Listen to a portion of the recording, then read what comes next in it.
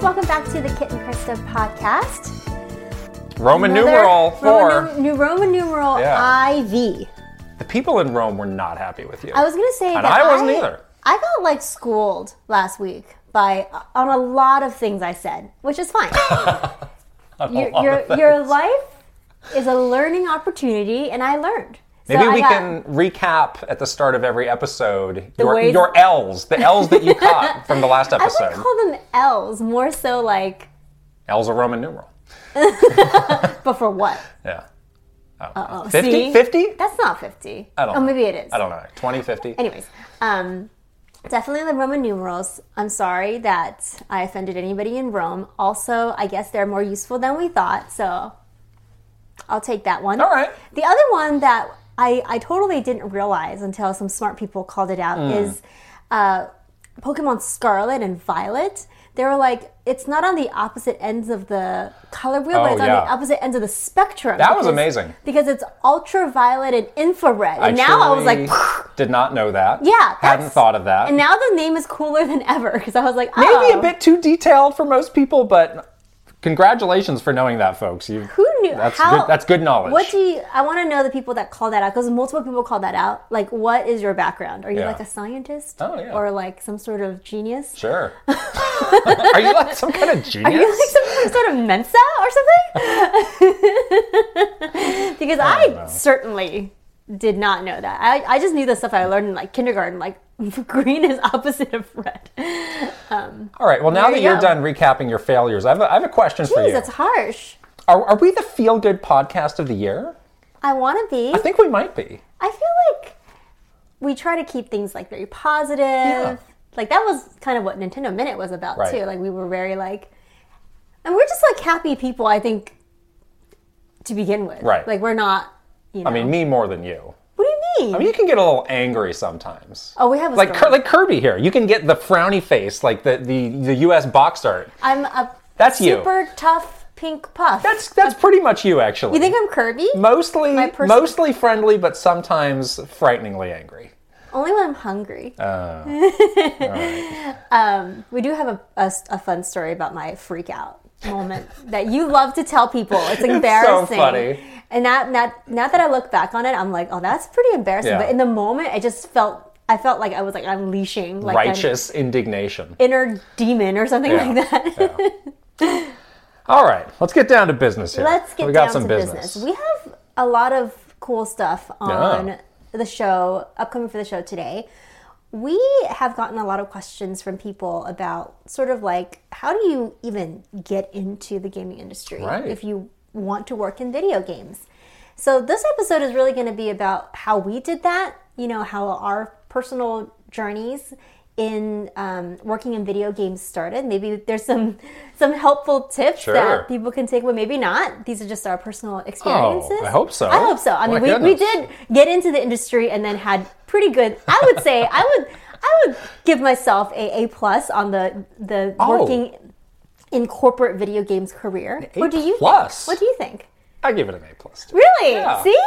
I was not far off. Gold star. Until today. Oh. We'll see how today goes. Oh, no. I'm going to ask you to give yourself a letter grade again. Oh, now that you just gave yourself an A+. I think I gave it, my grade is going to go down last week from my mess ups on the Roman numerals and the infrared and ultraviolet. So, but yeah, we'll talk about sort of how you can maybe break into the industry if you are interested in working in video games. Yeah. Because it's a very small industry. It's can be very difficult to get in. Once you get in, there's no way out. That's also true. Be ready for that, though. Yeah, you have to make a commitment because now you're in it forever. Lifetime contract. We obviously have games that we're playing. Oh, yeah. We also have a fun little, what is it now? Never a Minute is the official name. Never a Minute segment. This is something that we used to do before. We're doing in sort of an audio way, but maybe there's a video component to this as well. This is going to be a two-parter. Yeah. Yes. eShop Swap. Yes, we're back. We're back with swapping in the eShop. Yeah. And then some news. Mm-hmm. Yeah, so good show. Yeah, but up front we have some news too about a new little venture we're kicking off here. Yes. It's called the Kit and Krista Show. Teasing it a little bit, but yes, we are expanding a little bit to not just having an episode of the podcast up every week, but also doing more traditional videos. Right. Like I know you guys love, and we love to do them. We've been really excited and kind of like antsy to get going on this, but we just needed to like get our technical stuff. We ran into some real silly technical roadblocks. Yeah. With a certain device that maybe in another language is called the cat. But I think we got it fixed, so we're going to get up and running here. So, yes. But if you're listening to this now, there's a video out where we're ranking our top 3 controllers. Yes, best controllers of all time. Look for the bottom 3 coming soon, too. Us. Yes. And then today, after we finish this, we're recording a Kirby gameplay video. He's here to hang out. This is the Kirby episode, yeah. He's gonna be our little mentor mascot, and mascot, yes. So yeah, we're really excited to be, expanding to video, where we hope to have sort of both up for you guys on a weekly basis, and it's going to be fun. Yeah. There's going to be a lot happening on these channels. Yes, so definitely don't forget to do all the subscribing and the thumbs upping and the liking and the sharing and the other things. Yeah. And of course, for our beautiful Patreon family, which we added a lot more family members last week. So thank you so much to everyone who joined us on Patreon. You'll continue to get early access to both the podcast and the videos. So so it's going to be good. It's going to be fun. And we've been thinking a lot about how to expand ourselves on Patreon. So there might be some news coming soonish on that. Yes, very soon. And we've been listening to all you guys tell us what you want for us to do on Patreon. So we're definitely... Just tell us. Just tell us and we'll do it. Just tell us, pretty much. There's really no science We're very agreeable. We're very agreeable people. Okay. So that should be fun. We're really excited to just keep growing. This is definitely just the beginning, and it's going to be great. Yeah. It's going to be fun. Oh. Cool. All right. That's the stuff in the upfront. Should we get into our little story time segment today? Smashing in to the video game industry. Pow! We have 2 very different paths, which I think is interesting. We really did. Yeah. Do you want to go first? No, I think you should go first. Okay. Yeah. So my foray into video games was something that I definitely always dreamed about, but just never thought that it would happen for me. When I was just getting out of college, I had big plans to go to law school, to have a respectable career as a lawyer, which is something my mother really wanted for me. But the history major. I was a history major because the reason why I was you knock it. But the reason why I was a history major is because if you want to go to law school, it's important for you to have good research and writing skills. So there was a method to my madness there, okay? If you're an Asian, you have 3 career choices. Let me just name them for you. And all Asian people can definitely... I'll be keeping my mouth shut here. Can definitely relate. You have 3 options. It is doctor, lawyer, engineer. Those are it. That's it. I would say my mom was actually pretty open. She did not tiger mom me too much. And when I broke the sad news to her that so I'm not going to go to law school, and instead I'm going to go work in video games, she didn't freak out too much. Okay. But I got out of college. I got a job at a law firm. I was doing this at this job, and I absolutely hated it. It was awful. And I just had this moment where I was like, I don't want to do this for the rest of my life. I also don't want to go to school and spend more money on school doing something that I don't want that doesn't make me happy at all. So I had basically a existential crisis where I was like, oh my God, what am I going to do now? I have no other plans. I have seen a lot of people who use grad school as kind of I don't know what I'm doing, so I'm going to use this to burn some time. But the burning of the time is burning the money. And a lot of money too. I could not afford to do that. But it's while I figure out what I want to do, I'm going to do this thing, and I'll come out on the other side with this, degree or these qualifications. Some sort of and hopefully by then I'll know what I want to do. But it's a big commitment. It's a really big commitment for your time, for your money, that's tough to do. So I think for me, I made the right decision by basically hitting the brakes right before I would have done that. And at that time, obviously I was a huge video game fan already. I was following, all of the big video game news sites, and I loved Nintendo. I have been playing Nintendo since I was a kid, and so it's just a place that I was really it would be amazing to get a job there at the time, and stumbled upon this random Kotaku article one day that was like, rumor, Nintendo might be moving their sales and marketing office to California. And I remember reading that scuttlebutt at a young age. That's right. I'm like reading the rumor mill. I'm like adding to the raking that muck up. What do we got today? The muck raking rumor mill. Hey, paid off for me. So I was like, oh my gosh, how cool would it be if they're moving to California, like to the Bay? It said the Bay Area, actually. I remember, and I was like, wow, that would be so cool to work there. I wonder if there are job openings. Yeah. Have you ever called it the Yay Area? Please say no, thank you. All right. If you're from the Bay Area. This is a clarification for the people out there, but let's keep going, please. Don't call it the Yay Area. Or don't call it Frisco. Please don't call it that. Anyhow, please continue. Oh my gosh, that's so funny. That's terrible. Don't do that. So I randomly was searching like the website, like the jobs listing site, and found that there were job openings for their, like they were calling it like the Redwood City office or whatever. So I ended up applying to literally every single job that I thought I'd be remotely qualified for. This is like, again, 14 years ago. Is that a good move? Just mass apply for everything? I think in this instance it was, because they were massively hiring. And they had so many roles to fill. They had so many open positions. Yeah. And also, what I learned when I went through the interview process was they didn't really know how to place everybody, especially in the entry-level positions. So I basically applied for an administrative assistant. So it was like the lowest tier. But it was that role in different departments? Exactly. Okay. And I ended up, I think it was smart that I don't think this works every time, so don't like do this every single time. I'm just telling you what I did at a young age where I had no idea what to do. But I was asked to come interview for multiple departments because, again, they were trying to fill these departments as fast as possible. And I remember being in the interview process, and it was like in this huge like hotel ballroom. It was like blitz. It was like speed dating, but interviews. Not a traditional interview process. Not a traditional interview process at all. Yeah. So I remember sitting there with all of the other people that applied for an admin role.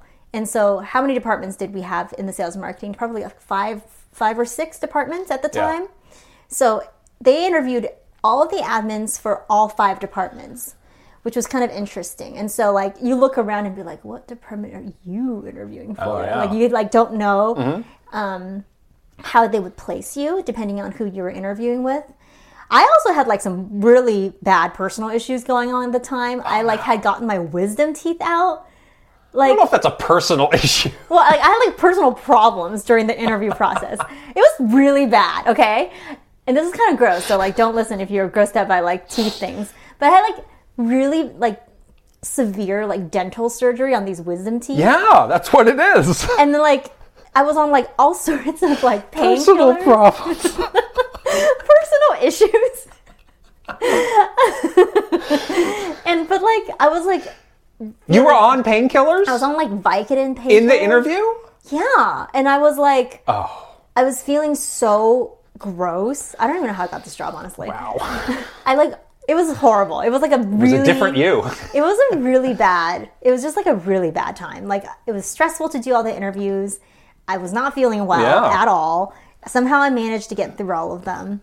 And I ended up getting an offer from 2 departments at Nintendo. One was the sales team, and one was the team that you and I both ended up on, the communications team. Right. At the time, it was called something else. It was called like Corporate Affairs. Corporate Affairs, which is very vague. And I legit remember doing this. I remember like thinking to myself, well, I know what sales is. Sure. I think. Yeah. But I don't think I'd like it. Like, I don't think I'd be good at it. Yeah. Even though I never tried. I don't actually know what corporate affairs is. Sure. So I like did like a Google search. Like, what is fair. Corporate affairs? I mean, I remember meeting all the people that I'd be working with and stuff like that. And I liked all of them, obviously. Yeah. So that part was important and was great. But I honestly do not know what this department did at all. I didn't know that it was like communications based. Yeah. I didn't even even know what PR was. I don't think I'd never heard of corporate affairs before I joined Nintendo. I think even some companies use that to denote like legal or stuff. Yeah, there's a lot of different. Our department changed our name pretty soon afterwards because it was a bit confusing to a different name that was more descriptive of the work that our team did. But yeah, I literally did not know what I was getting into at all. I was just like, this sounds better than sales. Yeah. That was the only like check mark that I had. And it was really weird too because I was joining when they were building that California office, which is very like perfect that I left when they closed down. I literally did the whole cycle, like the full cycle of the Rapid City office. I was there when it was being built, and I was there when it was being like dismantled, basically. So it's kind of interesting. But I would go into the office and there would be nobody there. It would be like empty. The cubicles were still being built. Yeah. I had no idea what I was doing. I was very far away from the corporate office. Yeah. The people that I had interviewed with actually were not even staying at Nintendo. So they were like me and you, leaving the company and interviewing your replacements and interviewing a team that you probably wouldn't ever work with. Yeah. So it was like a very weird dynamic because people are kind of like checked out a little bit. That senioritis. Yeah, I mean, why would you, right? Yeah. So I started it was very rocky in the beginning. There was nobody there. It was like really lonely, and I had no idea like what I was doing at all.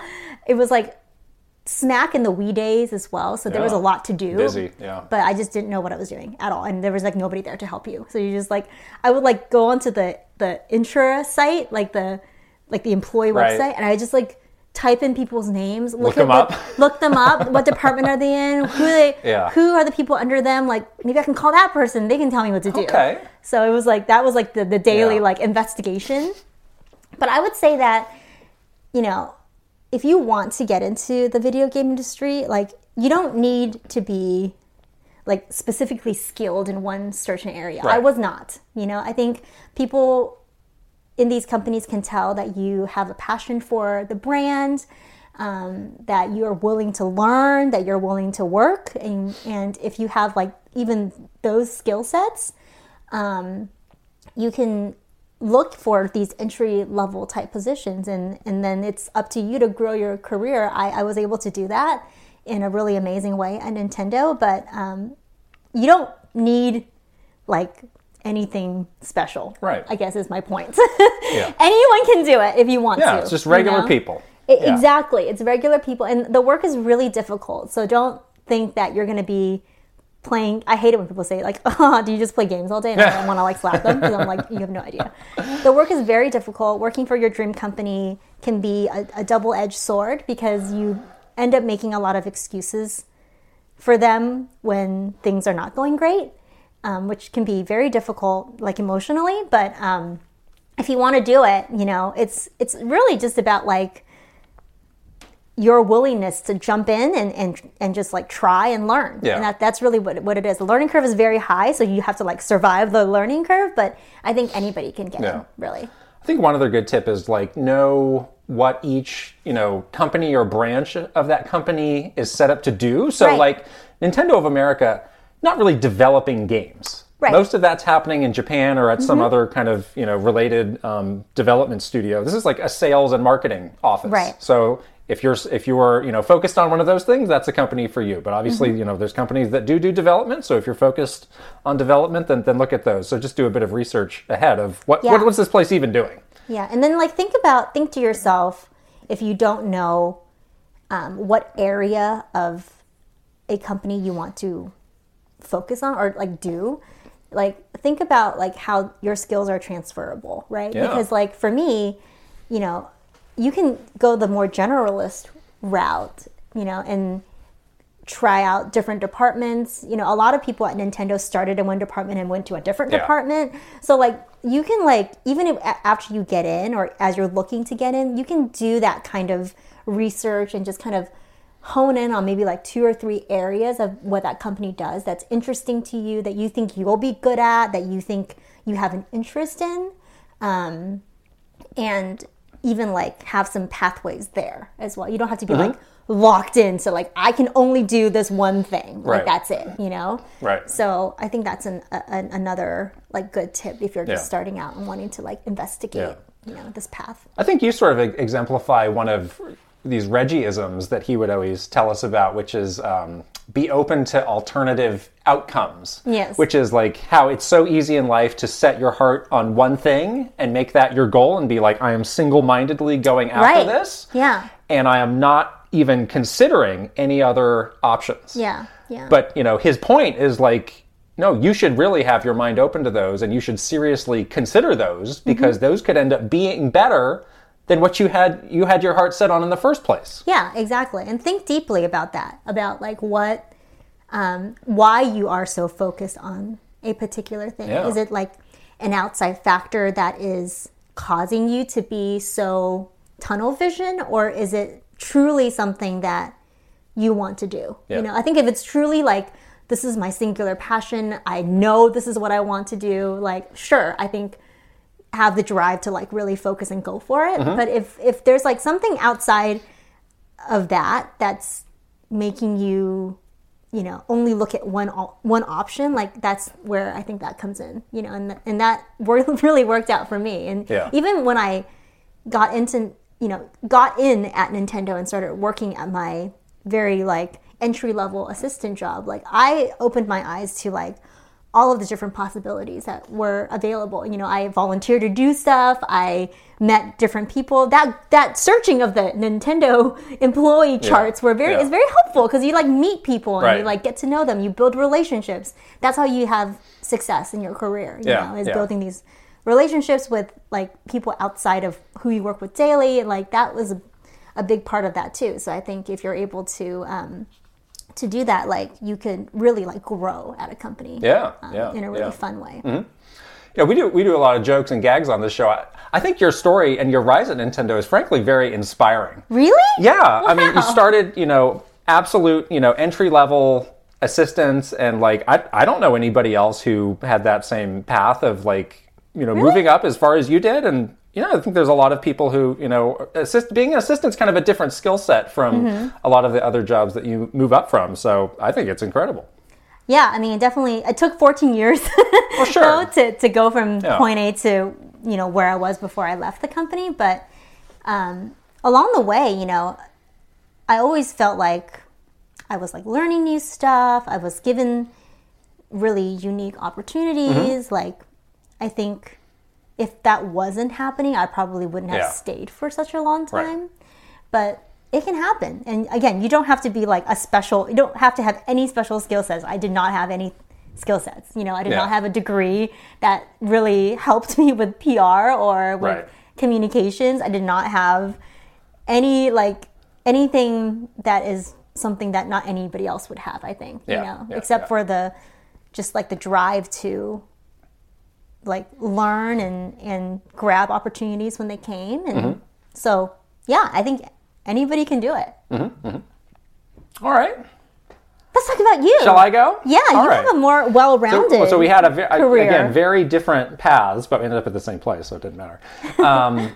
So after college, in college, I had a lot of things. I was a double major in marketing and international management, and a minor in psychology. So it's like, all right, well, I can do something with that maybe. That's a lot of a lot of areas of... Yeah, somehow it wasn't hard to do all that, though. It somehow just fit in. Anyhow, so I really wanted to get into games, so I went to school on the East Coast, and I came back, I was like, all right, this is the place to be, the Bay Area, because there were so many gaming, more so than there are now even. There were so many gaming companies concentrated there, you name it.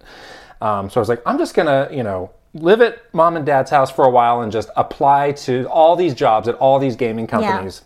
You know, kind of like you, but really spreading it around everywhere. And I was like, I don't really care, you know, which one it is. I just want to get in and get some experience. And then I felt like, you know, it would take care of itself from there once I was able to prove myself. So, you know, obviously applied to all the big ones like EA, Capcom, all these big ones. Didn't really get any traction with those. But I got a call back from a very small PR agency one day. Now their name is called Triple Point Communications. Previously, they had a different name. You can look them up, Triple Point. And I remember I was doing the interview from my bedroom, and my mom totally busted in midway. It's such a mom move. Kidders, how's it going? I was like, kiddo. Mom, I'm busy. Mom, I'm interviewing for a job. Go away. Mom. Gosh. At least it Bring me some juice, please. There wasn't video conference back then. So No, it was just a phone call. So at least you didn't see mom bursting through the door. Yeah. Nowadays, it's like mom is all over in the background of your video conference. So I ended up getting that job. Again, this is a very small company. I think there were maybe 7. So I was like the 8th employee. I was the first male employee. It was all women at the time. Yeah. Okay. Interesting. Which was cool. And I was the office assistant. Yes. Which is like you're everybody's lackey. You're working the front desk. You're picking up the phones. You're paying the bills. You're like passing the mail out. All that stuff. I was Did making. you make coffee? No. I was making $28,000 a year in that job, which is nothing. That was my salary when I started Nintendo. But it was, that kind of work I was not good at. It was like I aspire, because I think it was because I aspire to do more than this, but I need to show that I can handle this. That's right. This absolute That's basic the stuff. Assistant level stuff. Right. You have to do it. I was frankly really bad at that. Really? But I think I eventually was able to show, he's got some skills that we could apply to these clients that we have. So I kind of very quickly moved into some roles that I was not qualified to have at all. I think that was kind of a blessing and a curse of a small company like that, where I was going on these pitches to get new business. Oh man, which was like that's high pressure stuff for a kid out of college. Like you have to nail these presentations and be sharp and answer questions. But I was also leading these big accounts. So we had the Namco account, which is how I started my relationship with them, which I eventually went to go work with them. I was leading that when I was 22 or 3, which absolutely should not have been doing. Who's this kid? I shouldn't have been doing that. Kidding, no, that was crazy. But that was really smart that you were able to get into a small agency like that, because you're able to have these kinds of opportunities. I think if you were at a bigger place that was more established, you probably would have been the office assistant for much longer, right? It's the same thing with you, where I didn't really know what PR was necessarily. I was I guess you do something with the media. I don't know. There's a lot of writing involved. Yeah, it's this is in game marketing, so I'll give it a shot. I think I had imagined I'll go into advertising or something like that. I mean, it's just traditional. It's like when you think about marketing, what do you think it is when you're 22, right? That's. Right. You don't know. So I remember on my first day, somebody took me around. Again, all the game magazines were concentrated in San Francisco, and we just went boom, boom, boom. We hit them all up. Oh, that's so And one day cool. was GamePro, EGM, computer gaming, where you name them. Yeah. IGN, GameSpot. Just go down Second Street. Yeah, basically. We just went to all of them, and it was meet Kit. He's the new guy around. It was it was such a perfect crash course into making these relationships with people that we still know. Yeah. And work with. I never had that experience until you came to Nintendo. Oh. You were my link to games media, because no one wanted to talk to me. Yeah. Are you kidding me? So I do think that path. I don't take it the wrong way. I think it's better. I think so too. To get that experience in kind of really getting your hands dirty. I think so too. Because as a place like Nintendo, it's a bigger company. You don't have to do as many things. Yeah, and that's why it was really great when you came to Nintendo soon after I started, because I was still early enough in my career where I really wanted to learn those kind of basic things and build those personal relationships. Nintendo also works with an agency. Right. So, and a lot of companies so many other that's companies. another thing that maybe people don't know. Nintendo outsources a lot of their, PR and that's a very common thing in the industry, very standard. But you do lose a skill set a little bit. Yeah. You could come to rely on the agency a lot. So, over time I was doing this, and I kind of came to really dislike the new business nature of it. Yeah. That's more salesy, It was such a slog. It was you're always looking ahead of how can we add more? And it was if we add more, then I need to be doing this in this 8-person company. I'm kind of at my limit already. Yeah. So that kind of push and pull I didn't love. But again, there were so many cool opportunities there. We just randomly happened to work with Irrational Games, who is the developer that went on to make the BioShock games. Right. And I remember one day in this tiny office, it was just like, oh, Ken Levine just walks in and he's just shooting the breeze while he's waiting for a flight. I was like, oh my gosh, he was kind of like a nobody then, but it's like looking back, like, wow, we just had everyone rose. People just passing through. Everyone leveled up. Yeah, people passing. I mean, when you work in PR, you do end up getting to know a lot of people, and you make a lot of contacts because that's kind of the nature of the job. So anyway, I really decided, like, all right, I've tried the agency life. Maybe not for me. I really want to go in-house and work directly at one of these companies. And again, I'd been working with Namco at the time, and one day they took me aside and said, hey, we'd actually like to hire you for this open position. That also happens a lot. And I was like, oh, well, that's perfect, because that's exactly what I want to do. I really love working with Namco. I love the people. I love the games. I was so excited about this. And I had a conversation with the folks back at the agency the other day, and they're like, you actually can't do that. That's you signed it in a like that document where it's like you can't be poached. Right. And maybe, I don't know, maybe they had some stern words for Namco after that because it didn't come up again. I was crushed. I was so crushed because I was like, oh, this is just the kind of thing that I've been wanting. Yeah. Ended up there anyway. Eventually. But I ended up moving on to Konami after that. Right. Which was not their client. No, it was not their client, but I had, again, made a relationship with the person who started to work over there. Yeah. So that's how that happened. So maybe we'll stop my story there. We can tell more of my story, There's my more. path later. But just as far as breaking in, that's how I did it. Yeah, and I think that the way that you did it is really great for setting a better foundation than the way I did it. I think for me, it was more so like, once I got into Nintendo, it was like I had to work backwards almost to understand like who are the people working like outside of Nintendo that I need to know, like editors and eventually the creator side too. Like that was all like traditionally taken care of by the agency, and so you're like one step removed almost, which I don't like. And you and I both talked about this before. Like we really wanted to like be not one step removed. We wanted to have a direct relationship with these people. We wanted to like get for them to get to know us.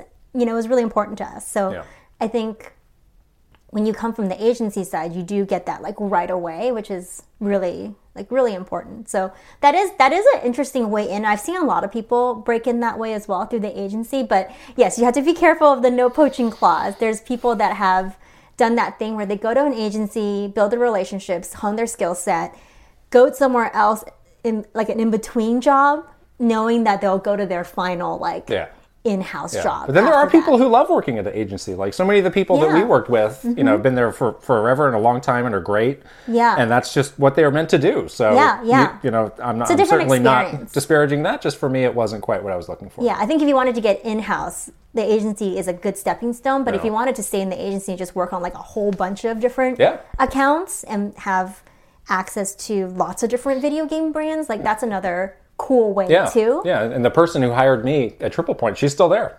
Yeah. She's some bigwig there, so. Yeah. There you go. It works all different ways. Yeah. So that's kind of how it happened, and then more things happened that we'll talk a lot more things happened that we'll talk about later. It's I think the main takeaway of the story is that anybody can do it. Yeah, don't be intimidated. Don't be intimidated. Right. Seriously, don't be intimidated. It's just, like you said, it's just normal people. It's just a normal job. The processes are the same. You still do the same thing as you would do for any other job, resume, interview, all that stuff. There's multiple pathways in. There's so many different options for whatever you want to do at a video game company and how you want to get into it. So if anyone is thinking about it or like wanting to get in but have hesitated because they were, nervous about something, like this is your sign from the universe to like go for it. You can do it. Apply for our jobs. Yeah. They're out there. They're out there, right? That'd be hilarious. Okay. Yeah. There you go. Yeah. Did it. We made it. Now we're in. Like you said, once you get in, though, now we're here. Can't leave. Help! No, just kidding. No, it's great to be here. The industry is very small, too, so... Don't be a mean person, because no one will like you and no one will want to work with you. So be nice, and you'll be fine. You'll do good. The karma.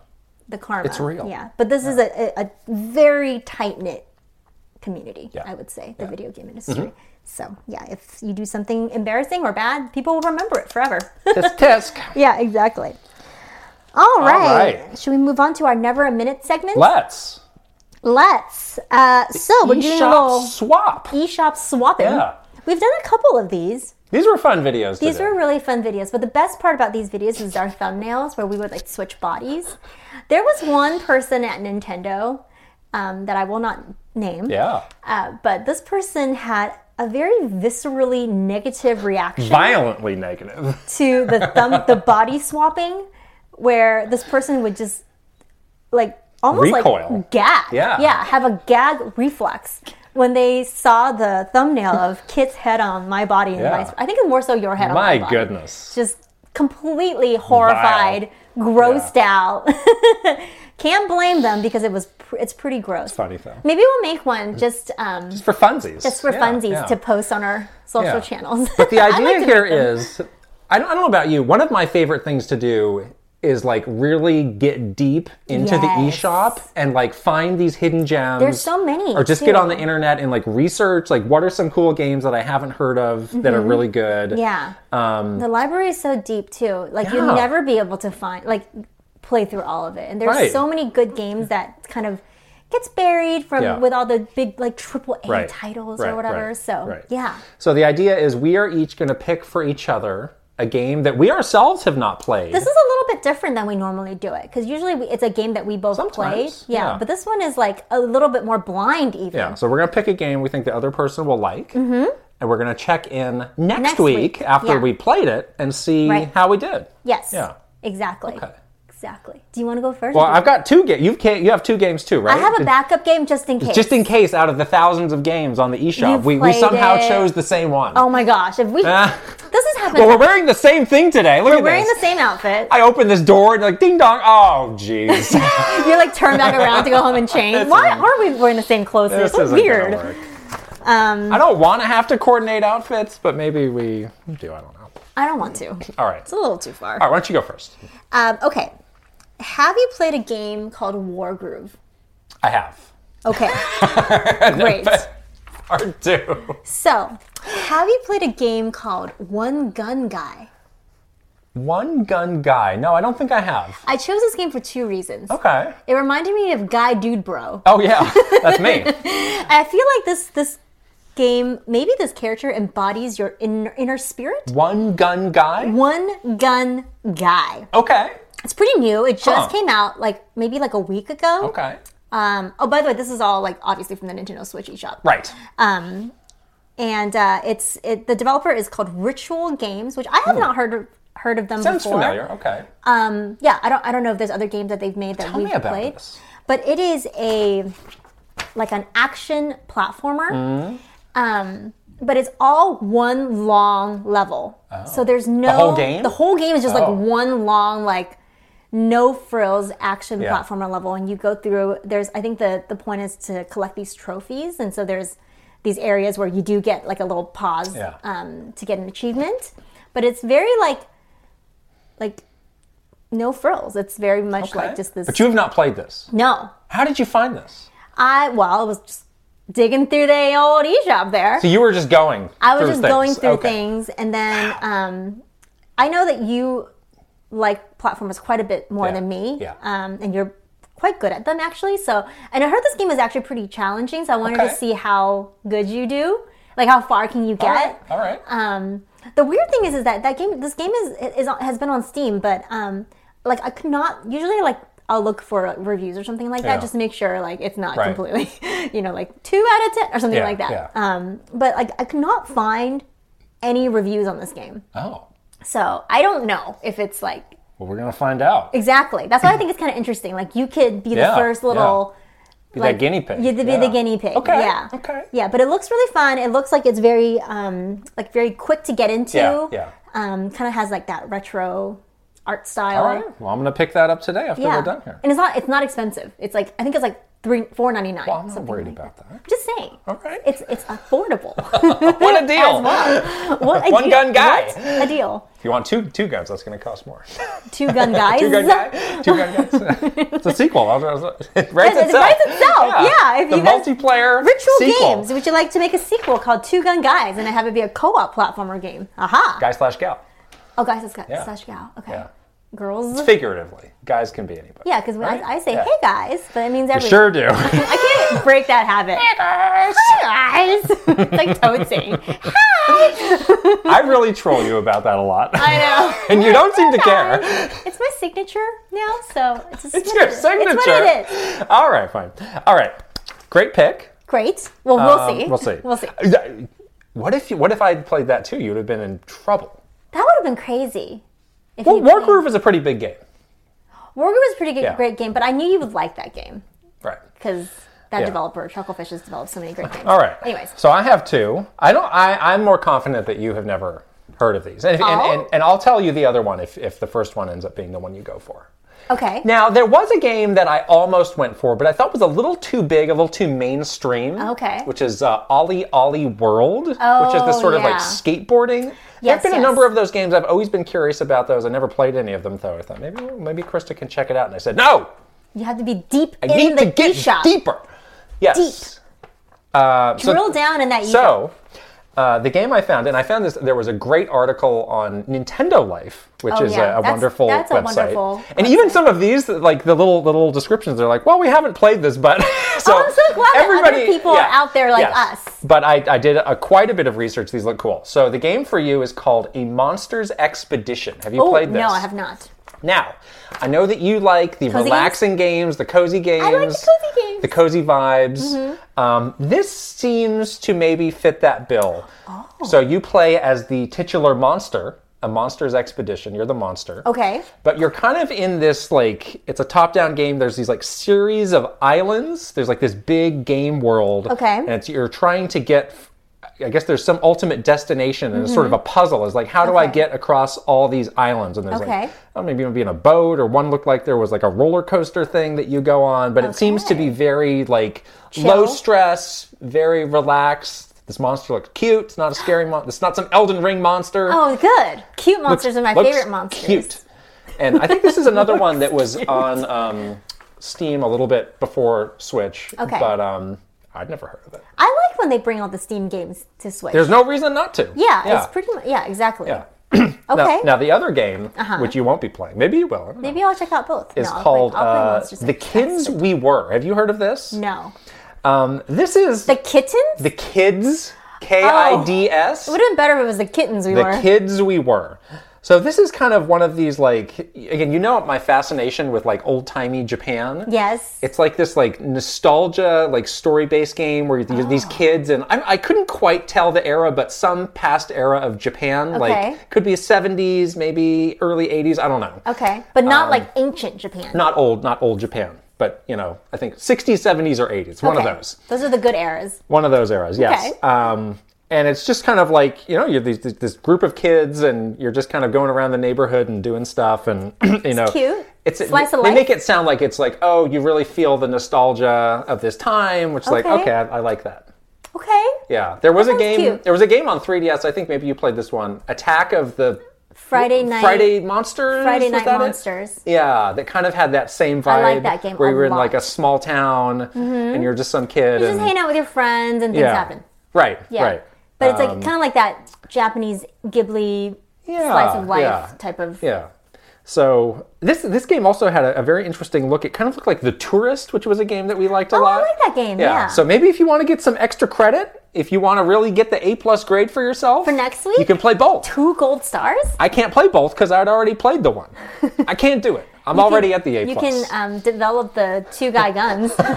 two gun develop? guys. Oh, no, I can't do that. So, all right. Well, if any of you have played any of these games or want to play these games this week with us, That would be fun. Oh, yeah. Like, maybe you guys can play too. We'll play along. And then next week we can all come back together and talk about it. Good. How cute. Okay, great. Wow. Well, these are great choices. Truly. Yeah. I'm so glad they were able to do eShop swap. I guess we'll see, but yeah, you get 10 minutes in. There was one that you picked for me that I was a little Putty Pals. No, I like that. You think I hate Putty Pals? I liked Putty Pals. Oh, good. Okay, because I really liked that. Was one of the joke names for this whole project. That Putty Pals. We were going to be the Putty Pals. Because I thought that you hated Putty Pals. I didn't hate Putty Pals. This is some weird mental thing you've got going on. What did you think that was going to pick? All right, what? I don't know. Oh, wait, what were you going to say? There was one game that you picked for one of these where I was a teeny bit iffy on it. I can't remember what it was even. Anyhow, moving on to what we're playing. Okay. Yes, good segue into what we are playing. I put some last minute edits into the list. You did? I did. Well, I like how this list is, there's clearly one game that's not like the other games, which is Kirby. It's like all these, actually I don't know what this last game you have on here is, but well, let's talk about Kirby really briefly. Because we're going to be doing a whole gameplay video, playing the demo in co-op mode. We'll see how that goes. Yeah. So this demo came out. Yes. Out of nowhere. What a wonderful surprise. That was awesome. Yeah. Like, I did not expect that, but I was very pleasantly surprised. And it was actually a pretty robust demo. Like, you get like a pretty decent amount of game time and you get a feel of the game. Right. What'd you think? You were like super pumped for this game. I thought it was amazing. I thought it was pretty cool too. You know, so I always feel like Kirby games are very like, you know, they're not like swinging for the fences with Kirby games. They're very fun to play, but they tend to be pretty straightforward. Yeah. It's like, you know, we're going to have this 2D platformer. It's going to be very well done. It's going to be very charming. It's going to be fun to play, but we're not really going to completely like upend what this is or revamp the whole thing. Of that. And I was like, wow, as I was playing this demo, I was like, wow, Kirby is like really making a big leap into like this top tier of Nintendo franchises. Yeah. As you know, I think we felt before like maybe Kirby was like just a little bit below like, you know, the Marios and Zeldas of the world. But like this kind of game feels like it's elevated it. It's going for that top tier. I had like real Odyssey vibes when I was playing this game. Like some of those worlds in Odyssey, the way the camera like pans, the way like they do like quote unquote open world or whatever, totally felt like that with this demo. Now I saw one comparison that was maybe it was more Super 3D World versus Mario Odyssey, which is completely open. Right. That was one of my big questions is like, how open is this? Is it open? It's not completely open. The areas are big, but you tend to be kind of guided in a direction. Right. At least so far. In the demo. Right. We don't know what I'm assuming this is like the start of the game. Or exactly. Seems like you were getting more of a... And I know there's going to be sort of like a hub... overworld hub world kind of thing as well that I'm pretty curious about with these little Waddle Dees, and there's a whole system of turning in stuff for things, and maybe that makes it feel a little bit more robust. But yeah, I thought it was like super interesting. Like even some of the gameplay mechanics were really cool with this mouthful mode, which at first seemed kind of gimmicky, you know, it didn't like he's a car, but like what now kind of thing. But you're doing a lot of stuff gameplay wise with that mechanic. Yeah. I like the when you're the traffic cone. I like the traffic cone. That was cool. That was like very interesting way of like using the tip of the traffic cone to like break through you know, different things and solve puzzles and stuff like that. So I thought that was really clever, you know, and I'm excited to see like what other like sort of things are kind of like that in the game, because we only saw like a few of those. And then if you finish the demo once through, you unlock this like new level of the copy abilities, which I stopped. We're going to play that again together. We're gonna I have not tried that yet. I didn't try that either. No. That's where I also But that's stopped. A cool new evolution. The other thing I'll say is like this game looks amazing. It does. The graphics are really good. The graphics are so bright and so like feels like alive. Like the world feels alive. Yeah, you like know? they're doing that kind of like focus thing where like depending on where you are, things are like portrait just out of mode focus. in the iPhone. And it's also like again Kirby's in this ruined world. I'm sure we'll find out like what the Forgotten World is. Yeah. But even though things are like run down, it still looks like so cute and like aesthetically pleasing. Right. I was like, I could see this being like just a nice neighborhood in Japan where things are just a little bit older and there's like, oh, this guy's got... a little bit messy. They need to like have the neighborhood cleanup crew and there's some grass growing on the roof, but it's still nice. Yeah. It still felt very appropriately Kirby. Yes, exactly. And of course, like the little enemy, I was saying that little enemies in there are like so cute. Yeah. Like those little fox doggy whatever things. I feel bad like slashing them with my sword because they're so, the fur is like so soft looking. Right. That like that turtle was cute. Like, I always feel bad for these enemies. I'm like, oh, they're too cute to like defeat. You know? But again, I was thinking back to like, well, what are some other franchises that kind of tried to take that leap into something? And did it work or not? And I really had a hard time thinking of a lot of examples. So yeah, maybe if anybody listening has thought of one, let us know. But it's like, this doesn't happen a lot, which is what makes it so exciting. Yeah. I mean, we've had so many years of Kirby games that were pretty, like, again, fun to play. We always played them. Yeah. But there are also like, you know what to expect. This is the first time I think, I don't know what to expect, and I love it. I think it's great, and I can't wait to. The game's coming out pretty soon, so super soon. So we'll get to see exactly what it is that we're going to be diving into. Yeah. But, now, did you play in wild mode? Of course. Okay, good. Yeah. Yeah, me too. It wasn't that wild. I was glad though, because you're not playing this game. No, nobody's playing Kirby for the white knuckles. Yeah, we're not like Elden Ring Kirby. Someone said we need, what is it? They said Kirby Ring and the Forgotten or something. Yeah. Elden Kirby and the Forgotten Ring or something like that. I was like, yeah, that's not what we want.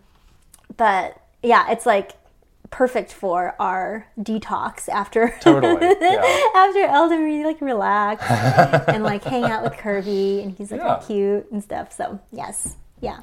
Okay. Well, we're gonna be playing this soon. I'm so excited. Elden Ring, though, that's what we're really. Oh my God, Elden Ring. Suffering through, maybe in some cases. In your case, you're suffering. I'm really suffering right now. Although So we've made a lot of progress in the past week. I think we both deserve a pat on the back for this. Yay! Yeah. Do we deserve A+ for? I don't know about that. We're not Gene Park, so we don't deserve A+. Gene Park 5 stars. Yes. Us like 3 stars. So, but again, I continue to really surprise myself in how I'm managing to get through a game like this, because I suck. Like I'm not good. I really would like to watch you play this game. Okay, maybe we'll do that. I really want to just observe. Like, you're gonna laugh. What is happening here? You're gonna laugh. It's gonna be embarrassing. I feel like, again, you're such a stubborn person. I can just see like the brute forcing of like over and over and over. There is definitely that where I get into like this relentless zone where I'm like, well, just gonna grind through it until this happens. But there's also like some instances where I'm just like awesome. Oh, like I'm just like dodging the hit. Okay. Like I'm able to like do all the beautiful moves that I see people do on the internet. Yeah. I'm like, someone like possessed my body? Like what is going on?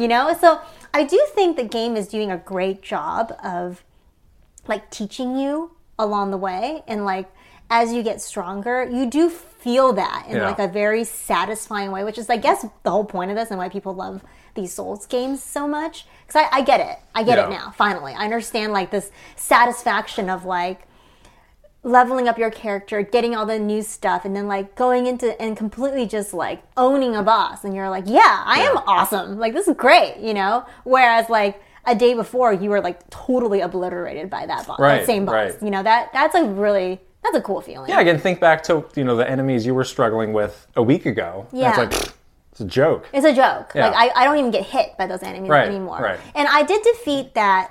Was it Margit? Margit? Yeah. Market? Yeah, that's a big milestone. Yeah. I was in there, earlier this week and got totally destroyed. I was like, oh, it's not happening. So I had left and done my... It's totally what I did too. Yeah, nope. I was like, this is a hard no. And I had all the help. I summoned the wizard. I summoned I had the jellyfish. I had the wolves. I like literally had everything available to me, like active. and I still got owned. So I was like, no, I gotta leave. It's too frustrating. Yeah. So I left and came back like a day later, beat him on the second try. Yeah. So like this is where you're like, oh yeah, this does work. But now I'm suffering. Now I'm suffering big time. That castle is stupid castle. I don't like it. So a lot of people before this game came out, like who had reviewed it, said like this is like equally the most and least accessible of one of these games. And I think now that I'm in the castle, you understand why? I'm experiencing the least accessible parts because it takes away a lot of the stuff you lean on. It's like you don't have your horse, you can't just run away, you can't summon, and it's just like hard enemy after hard enemy that you have to figure out. Yeah, and there's no like. Well, there's some getting around some of the enemies, but it doesn't work out very well in that small space. Yeah, I think that castle is what's normally turned me away from Souls games because, you just are trapped in this corridor. There's no way out. It's dark. You're lost. You're like, you're always low on health. You're turned around. Like, it's awful. Yeah. I don't know what to do. Yeah, I think this castle is, I think, what those games, traditionally had been. I think they even had a name for them, like Legacy Dungeons. That's what they were calling it, which Legacy is, Dungeons. Really tying back to the series history. Yeah. But I have been making very slow progress. I have to, it's like watching a scary movie. Like, you have to just, take a breather every 30 minutes. Me too. So, Same I'm going to go to the bathroom again, or I'm going to go get another drink. Because you just need to psych yourself up for it. Yeah, and then you really have to think about what your moves are going to be because one wrong move and you have to start over. Yeah, Yeah. I will say that the checkpointing has been pretty okay in the castle. There have been some things where it's like, oh, I died, and that's going to be at least 15 minutes. Yeah, but it usually isn't. Yeah, I did get to the second checkpoint in the castle, which is that rampart tower right next to birds. Those birds with sword legs. I hate those birds. There's another variation on that bird that maybe you haven't seen yet, which is going to really mess with you. I hate those freaking birds so much. I tried so many ways to I tried range. I tried so many ways. There's some people in real life who are afraid of birds, and I think this game is not going to be good for them. Ooh, those birds are terrifying. I hate spiders in real life. I had to fight that weird spider person. It's it just makes my skin crawl. I don't like rats, and I went to an area with rats. Giant, so big, horse-sized rats that were all rotted out and stuff with the tails. Oh, it was horrible. Yeah. But we're still. I had made a bold proclamation to you of I think I've seen everything that I can see without beating this castle. I was completely wrong. What a stupid thing to say. I was thinking, are you sure? Because that map is not folded at all. I unlocked a whole another continent to the south. I did this giant castle optional thing, which took me a whole night to do, but was very fun. Yeah, same thing. I left Stormvale Castle and was like, later. I'll do this later. And last night I got back to more exploring. I found some better items, which is great. I unlocked that Kalia area. I fought the big dragon that you also fought. I beat that, which was cool. I did a fort and got some new Ashes of War. Got a new summon. Now I have necromancer, these dead undead Skeletons. Things, which is kind of cool. So I did make progress after I left the castle. Hopefully, once I go back in, I'll be better equipped. Who knows? Maybe not. Back at it tonight.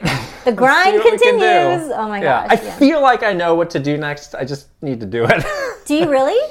I may have looked at a guide.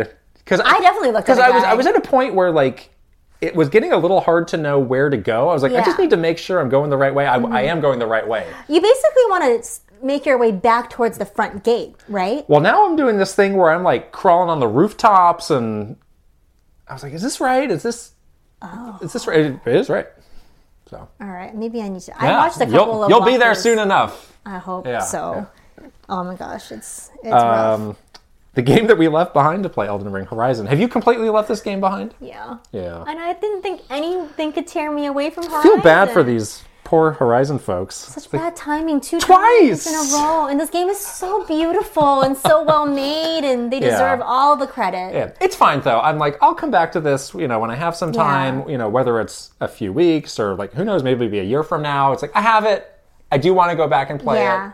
I think I was saying that maybe I'm ready for 1 hour one game, or 1 hour each game tonight. Oh. Do you think I should do that, or do you think that's a bad idea? You can do whatever you like. I'm not doing that, though. I know, but do you think that's a bad idea? I'm asking for your advice. Don't be all dismissive. No, you can. Sure.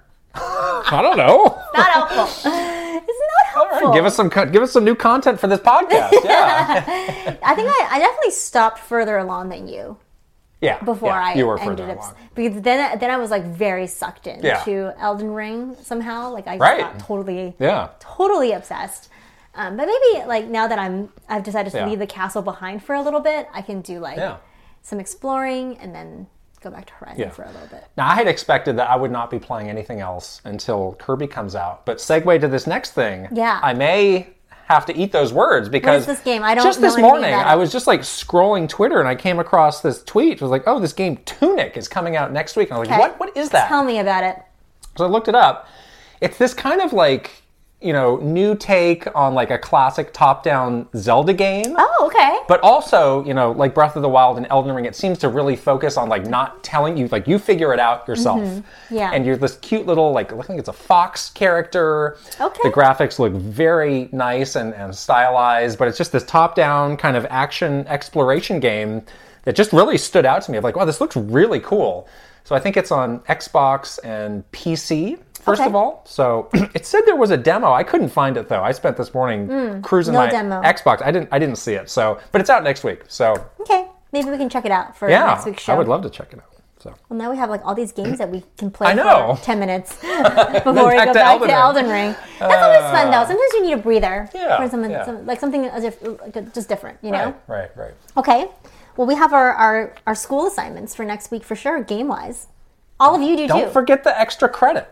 That's right. A+. You guys have the same assignment. A++. Everybody go play these games and we will report. I'll report back next week. Yes. How fun. I love it. All right. On to the news. Okay. Kind of a light week, news-wise. Sometimes you don't That's want fine. that much news. It's totally fine. Like, there's no Sonic this week, which is exciting for you. There's not another Sonic. The people are really on edge about my Sonic You can't feelings. go there. I did. Oh, this was so embarrassing. What happened to you? So we put out that little clip on Twitter of me saying what I had to say about Sonic. Oh, yeah? And the person who runs the Sonic the Hedgehog Twitter account had a very just sad response. I was like, real people are being hurt because of what Sonic did to me. You were hurt by what Sonic I was did hurt, to you. but now it's hurting everybody. Well... It's a vicious cycle of pain. That is the Sonic cycle, people. Yeah. The Sonic cycle is well documented. The gold rings. Just hit the eject button. It's not too late on Sonic. Oh, gosh. See, now we made it about Sonic. No. All right. This is, I mean, I don't have much to say about this, but I thought it was interesting. Yeah. Co-founder of Next Level Games announces retirement. Mm-hmm.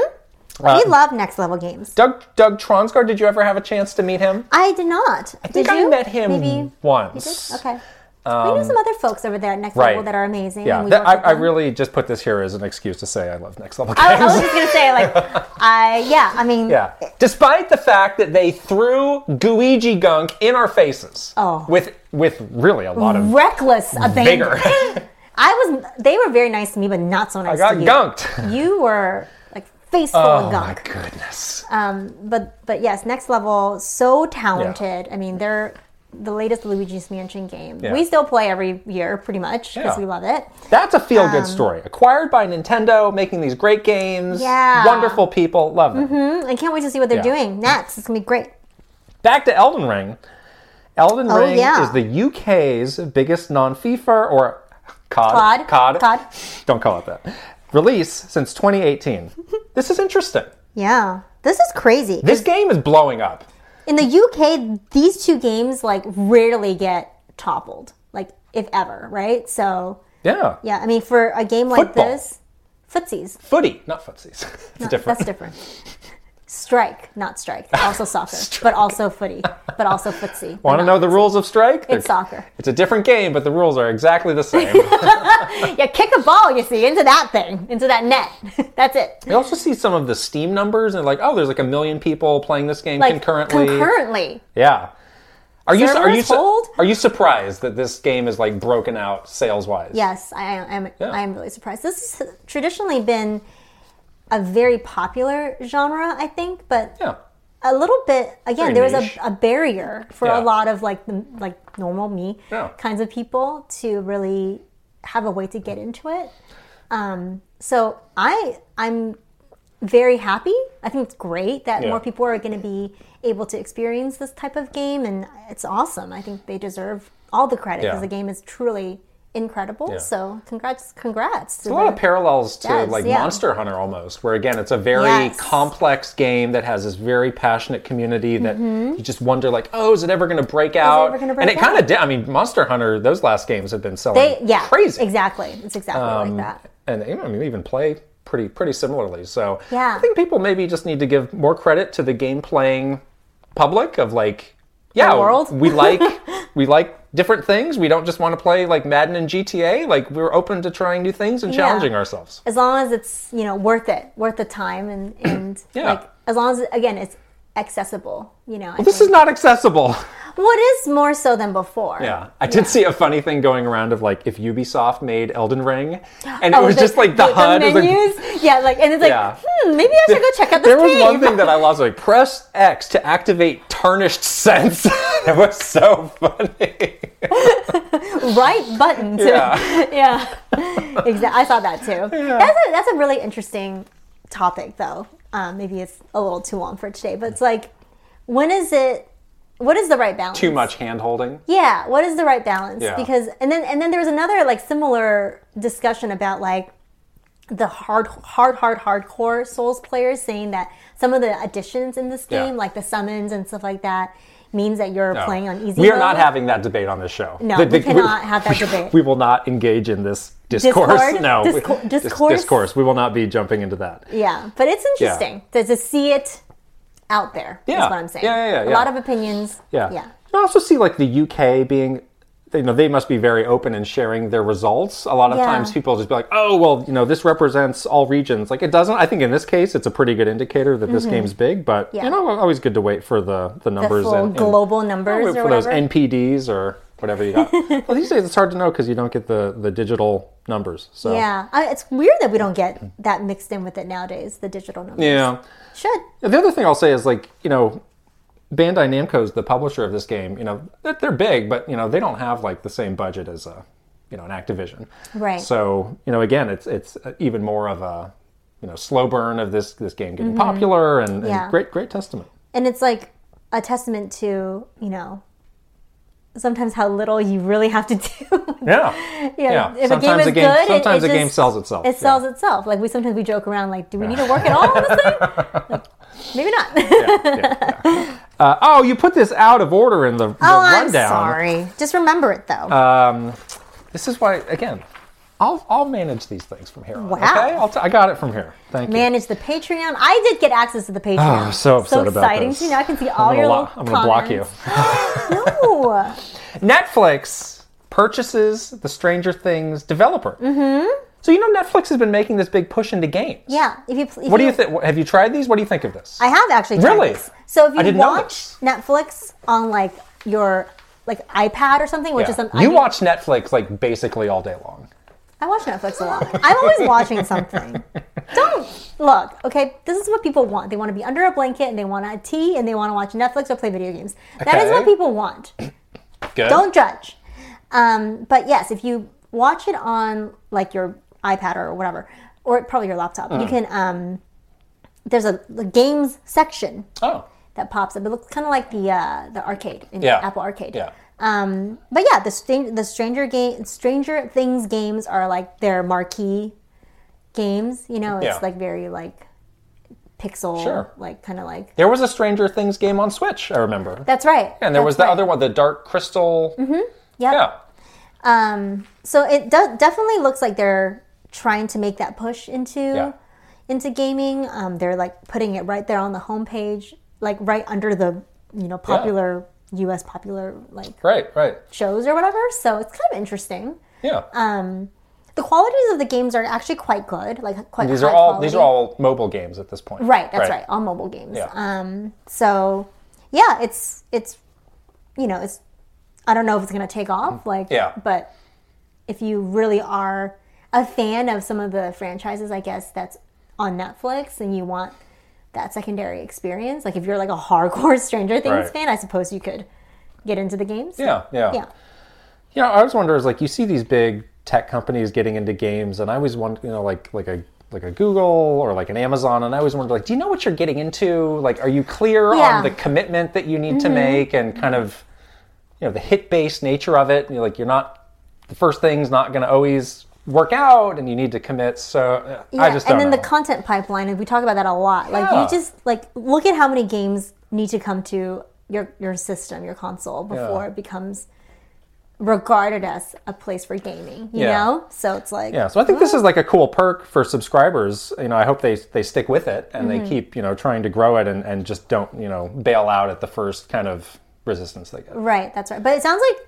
they are at least committed because they are buying these studios. Yeah. And I put this out of order, but another related Netflix thing is that Cuphead show. You watched this? I watched this. It's actually really good. It's very... I mean, that art style and that game completely lends itself to like old time like Silly Symphonies type of cartoons that I used to watch as a kid. So what a great way to get that IP out even more to like new people and kids or whatever. Not a game for kids because it's really hard. But if you're like a 6-year-old and you can like master Cuphead, then you are a genius. The show is super well produced, really like just cute little 15-minute funny episodes, just totally reminiscent of like old school cartoons that you and I probably watched. A lot of anvils dropping on heads. A lot of that kind of like slapsticky like humor. Right. So they're cubs and they live with their grandfather, which is like a tea kettle. So it's like hilarity ensues, you know. But it's really cool to see that franchise, or not franchise, but like that game getting so much. Call it a franchise. Is it a franchise? They got a sequel coming. They got that's a franchise. All right, they got franchise. The multimedia franchise. Wow, big time. You got backwards hugged by him. That's a very nice man. Big time. I let him do it. Yeah, they're awesome. That team is incredible. I'm so excited for the DLC that's coming in the summertime. I think we're definitely gonna be playing that. But yeah, I'm so happy for them that they are like getting the brand out there, and it's super cute and well produced, and I'm sure a lot of you have watched it also. But I think if you have like kids or something, it would be perfect for that. Nice. Yeah, very cute. All right, we got a mega Q&A section this week. Yes, all from Patreon. Yeah, and that's just where we're going to be doing this from now on. From now on, yeah. And we got like over, I think, 50 questions this time. Yeah. You know, I'll say if your question didn't get answered, just keep asking it, because we're going to be doing this. There's only so many that we can do in a week, but a lot of these are really good that we want to get to eventually. So just keep asking. And, you know, as we talk about Patreon expansions, questions are going to be a big part of that. There's going to be some exclusive stuff when it comes to questions. So let's just jump right in. Question from Garrett Hullfish. I'd love to hear your thoughts on the Playdate. The design and limitations really remind me of the creativity-first method Nintendo focuses on. Well, you're in luck. I have one pre-ordered. I was going to say, you have it. No, I wish you do not have it now. I do not have it now. On your person, no. No, This is where you take it out of your tiny pocket and start cranking it. I love it. I had the exact same thought, Garrett, as I learned about this, and as I was like looking at what this was, it really felt like early days Nintendo, like GBA kind of situation, where it's like very inventive, cool little gadgety thing, but what is it exactly? We don't know. I definitely pulled the trigger right away. I pre-ordered it. I think I'm in that second batch though. I know they had some battery. They were doing it in waves. I wanted one too, but it was like, oh, you're in like the 5th wave. I was like, oh, I'll just wait. Yeah, I definitely want us to do like some sort of like unboxing, like playthrough video with Playdate when I finally get it. Playdate, if you're listening, like send me mine early, please, because I'm excited. I really want to check it out, and I think it's really really interesting. It looks super cool. I'm very fascinated too in the way they're like delivering the games, where it's like in seasons. Yeah, almost like a TV show. I just don't know what to expect from that, but it's very different. So I think it's cool. I think so too. I think that's going to be really fun. But yes, I'm impatiently waiting for mine. Yes. Next question, Clinta13. It's a question for me. It's a question for you.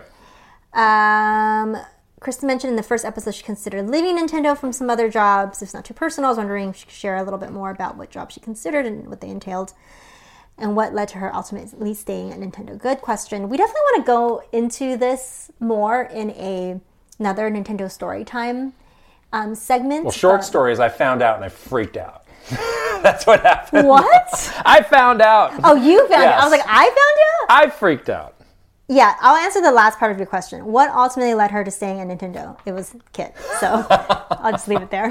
I freak out. But yes, there's many times where with all jobs you might consider other opportunities, and there are lots of factors that go into it. But for me, it was definitely like the stuff that you and I were working on together, like Nintendo Minute, that was really important for me to keep going with. Yeah. So yeah. All right, next question from Dispel, who has a nice little Rosalina icon. What game/series do you want to delve into and immerse yourself, but haven't for whatever reason? And then he notes that Breath of the Wild is his game. I'm so envious of you because I would love that superpower where I could forget things and experience it like the first time again. And if I could... You just need that Cuphead anvil to fall on your head. Yeah, I need to be like... You'll be right there. Or like that the leaden ball to just like hit me in the head. Get that lump grow out of there. Well, there is a game that we've been talking about dabbling in, which is Final Fantasy XIV. Yes! Which... But when, though? When are we going to have time to play an MMO? I don't know. I really want to go back to an MMO, People seem to love this game. And it seems very cool. Yeah. I'm not a big MMO person, but this seems very accessible for me, so I'm open to it. I just feel so ready to get back into another MMO. Like, I was such a huge WoW player, and I loved playing MMOs, you know?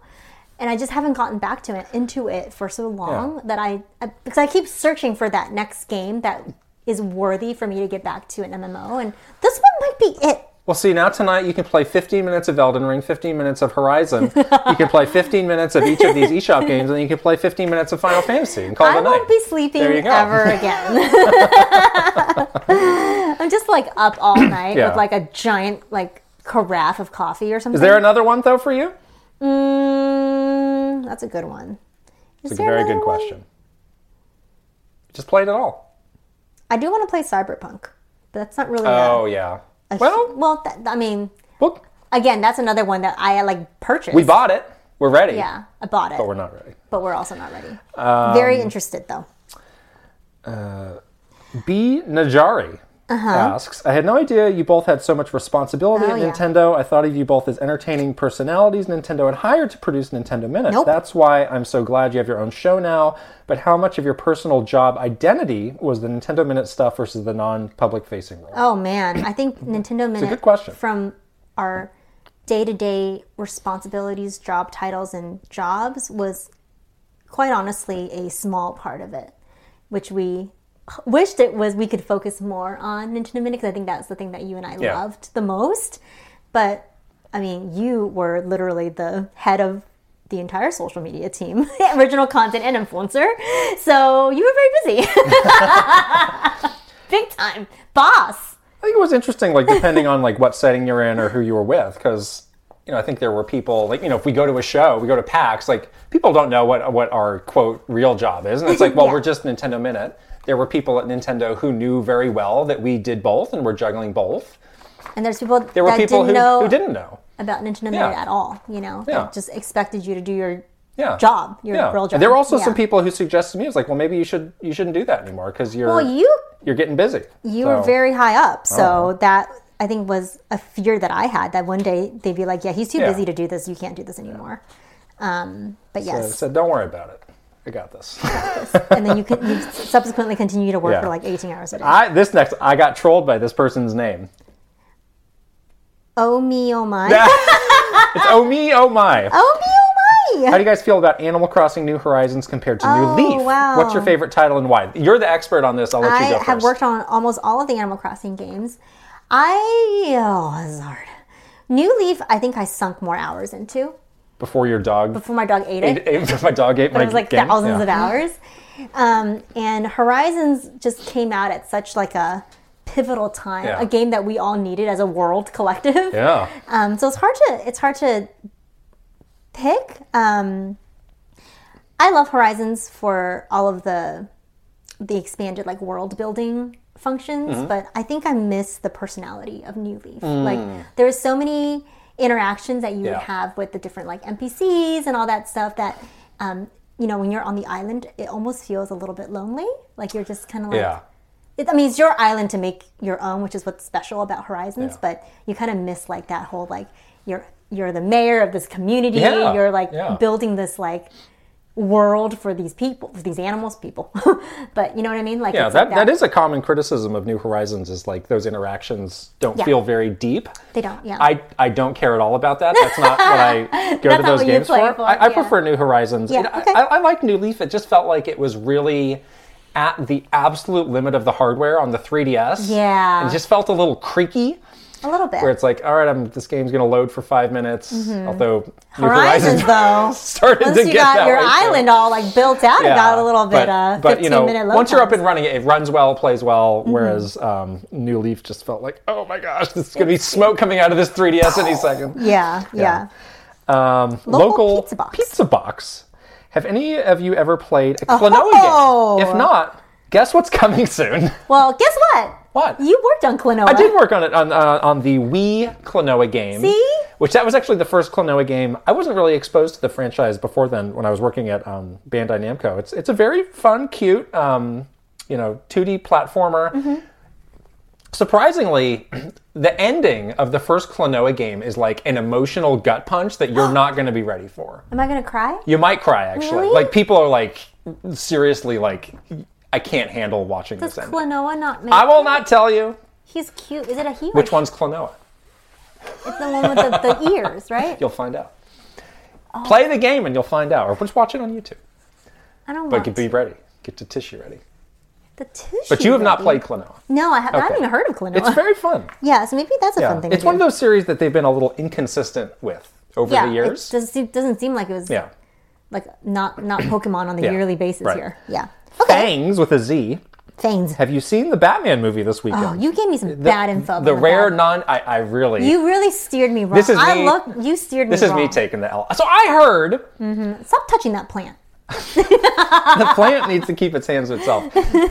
I heard the Batman is going to be on HBO Max. You were So I was like, wrong. Sweet, I'm going to watch that this weekend. Yeah. And then I was like, where is it? And I looked it up. It's like, it's not coming until much later. It's April 18th, I think, on HBO Max. Is that confirmed? I don't know.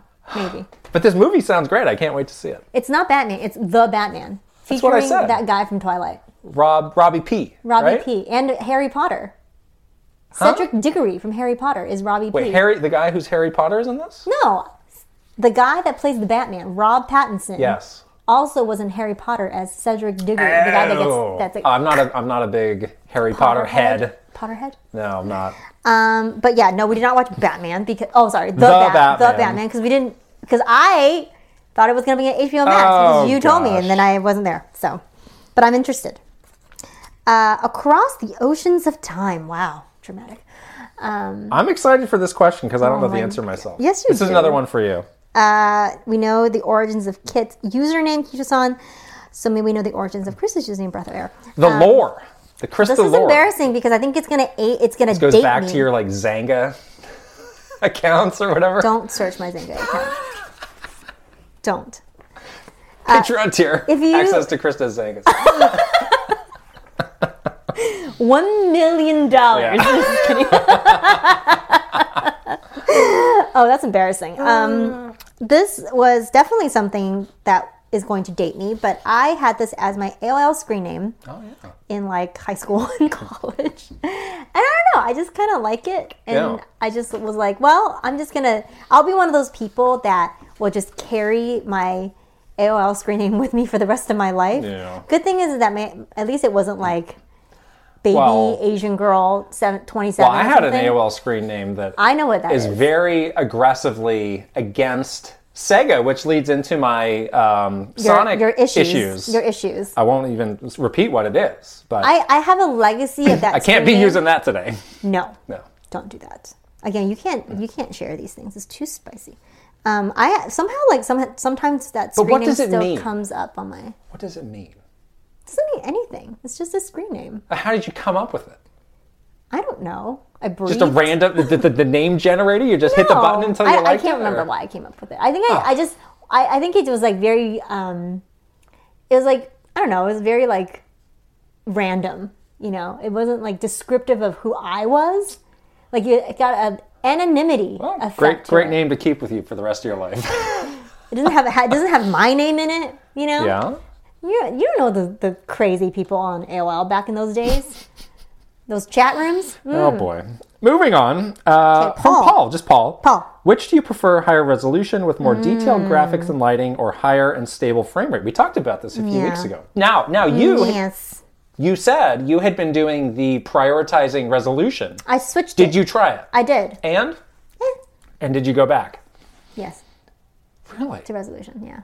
Wow. Again, this projector. I need the res. Also, recently you told me you went to the eye doctor. So maybe you are... I did go to the eye doctor. What? This resolution, you can't even see the screen. I'm like squinting at the screen. I went back to resolution. I do like the rich graphics. Okay. It's interesting because when I... You frame rate. When I switch from frame rate to resolution, I honestly cannot tell the difference. Oh, really? And I can definitely tell the difference in the frame rate, so I just go with that. And all the games that I played that have that option, it's been that way. It's like I can't see this level of detail. Okay. So I don't need it. It's more about the depth of the colors that I like. Everything just looks like more like brighter and more intense. Well, I don't know if you need a mode for that. That's what I think it does. But maybe I'm wrong. Maybe my eyes are seeing something else. Who knows? Your poor eyes. My poor little peepers. How many fingers am I holding up? The doctor did that to me and I was like, huh? I can't see that line. Okay. Devin Bryce. Yes. Have either of you considered hosting an event at some point? Oh, yes. We really miss the events. It's been about 2 years. We did one at the ill-fated PAX East 2020, the event that maybe shouldn't have happened. No. But, nobody's really been able to do much. I saw PAX East is happening this year. That's exciting. I know. I think if things continue to progress in the right direction, we can think about this. Yeah, that's something that early on, as we were like thinking through what we wanted to do for this whole thing, is we wanted a way to do these kinds of meetups and hang out with people live, play games. Like that was always in the works. But yes, hopefully things get better soon and we can see you guys in person again because we really miss that. But maybe in the meantime, there's a way we can do something. Yeah, online. Yeah. Mario Kart 8 is coming up. Great opportunity. All that DLC. Online stuff. Mike Chin. Have you thought of nicknames for the Kit and Krista fan community? Critters. It's so cute. I love it. Yes. Excellent idea. Yes. You wanted... Great. Now, yes. You wanted... I want something... I do want that, you but... want to separate us. I also want, people who are fans of Krista, people who are fans of Kit, because we have that. There's people who like me. There's people who like you. There's people who don't like you. There's all these things. There's people who don't like you. No, those don't exist.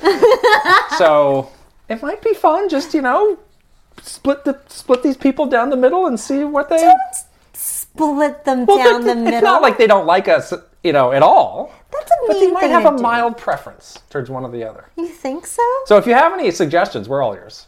Also, please like me more. Please clap. Sasa Pak. I think we had a question from Sasa Papak. Hopefully we're saying these right. Sorry if we're not. Last time. So good job with the questions. How do you think Nintendo convinces EA and Activision that the Switch or next console are viable business opportunities for them? Why do you think EA hasn't touched the Switch really, considering the sales?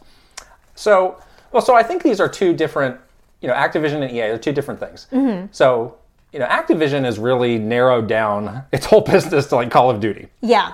And it's very clear, like, all right. COD, by the way. COD. COD. Call of Duty is made for these next-gen consoles. Mm-hmm. There's a mobile version, but, we don't really want to, try and make it work on the Switch. Or, there was a Wii U version. I played that Wii U version of Call of Duty. I like that, actually. It was okay. But, you can kind of understand it more when they're so narrowly focused. And, then, when they had Skylanders, that was on Switch. Yeah. Activision has...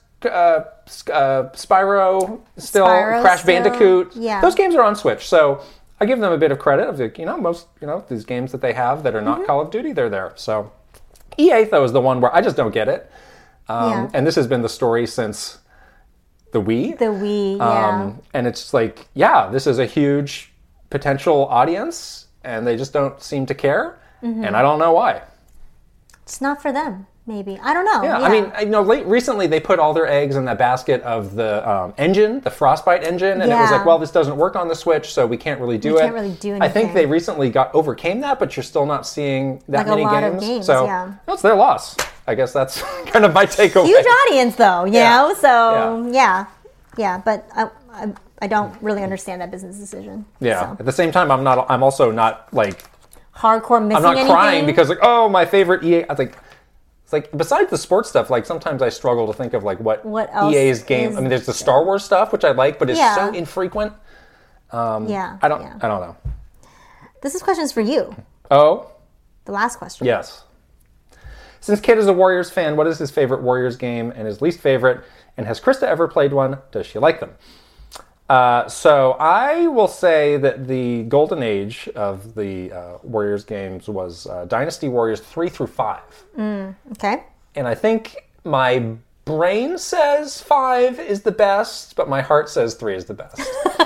But all of those are very good. And again, they just really nailed, like, this game is so focused on the combat and just mowing down. They really nailed the feeling. It's the feeling of that, of mowing these peoples down. They also had the Empires spin-off, which was more of like, well, here's this map of China and you're like, gaining territory. Yeah, it's more like Civilization. Very cool idea. I always felt like they were just a bit off on the execution of those that made it a little less fun. But unfortunately, the more recent Dynasty Warriors games have not been up to snuff. Up to your expectations. But there's always the next one. Yeah, I have dabbled, but I'm not as big of a fan as you. But I do love the idea and the feeling of like that mowing down enemies thing. Yeah. And when you used to watch those like old Chinese movies. Oh yeah. It's exactly like that. Right. And it's great. You know, that is always like Assassin's Creed we were talking about. Like this does have some links to history. Like I bought Romance of the Three Kingdoms. Right. I read about 2 pages and I put it down. It's really boring. Because it was extremely dry. What was that other movie that we watched? Redcliffe? Redcliffe, yeah. Redcliffe is like basically Dynasty Warriors. Right. So I think for us who finds that interesting, like it is a path into that sort of... You don't see Chinese history a lot too. So that's always fun to like have that be more out there. Yeah. But I've enjoyed seeing the series get a little bit more respect. I mean, not a lot, but... Really not a lot. I mean, when back when I was playing those games on PS2, like, that was a laughing stock. Like, if you played those games, like, it's like, bro, what are you doing? Your gaming taste gets, like, slashed. Yeah. And there were, amongst, like, the games media, it was really... nasty. Badly reviewed and just did not have a They good just thought these games were trash. So Yeah. I mean, it's nice to see people seeing the redeeming legitimacy of it all qualities. again. Yes. Yeah. Yes. And now you've got a Warriors game for every franchise under the sun. I know, right? Yeah. I know. Seriously. So hey, joke's on them, I guess. Yeah. All right, that is the end of this beautiful list of questions from you wonderful patrons, and we love it. Keep them coming. We usually ask on Saturday mornings, now that I have access to see it all, so that you guys can like submit your questions over the weekend, and then we answer them when we record on Mondays. So, yes. Thank you for all the great questions, as usual. We made it to the end of another episode. Hours later. Another perfect episode. We're at an hour and a half. Yeah. All right. I'd like to know, do people think these episodes are too long? We were almost at 2 hours last time. I can't believe how long it was last time. If you've made it this far, maybe you're not worried by the length. We do post the highlights. So those are always out. Like we kind of spaced them out this time around per your suggestion. And I think that works well. And if you guys want to just catch a highlight, we'll always have that as well. But thank you so much for sticking with us for this amount of time. We know that's a lot of time. But we had so much fun just chatting about all of these cool things. We hope that you guys enjoy this episode. Don't forget to subscribe to this channel, YouTube channel that you're probably watching this or wherever you're listening or watching watching. Please subscribe. We'll put all the links here so you see. Don't forget to turn on your notification bell and like and leave us a comment. We continue to love seeing and reading your comments. Read them all still. Read them all. Yeah. Every single one. We love them. Don't forget to follow us on Patreon to get early access to the episodes. You get 48 hours early access. So, join our family if you want to get early access and if you want us to answer your questions. And follow us on all the socials. Right. I really want to push TikTok because the crazy things on Doing TikTok some weird things though is really fun for us. And I want you to see them. So please join us there. Won't you? It's different stuff than here. Kirby wants you. Yes. To join that. us on TikTok. All right, we have to stop because we gotta film a Kirby video now. We gotta go. Yay! Okay, bye. Bye.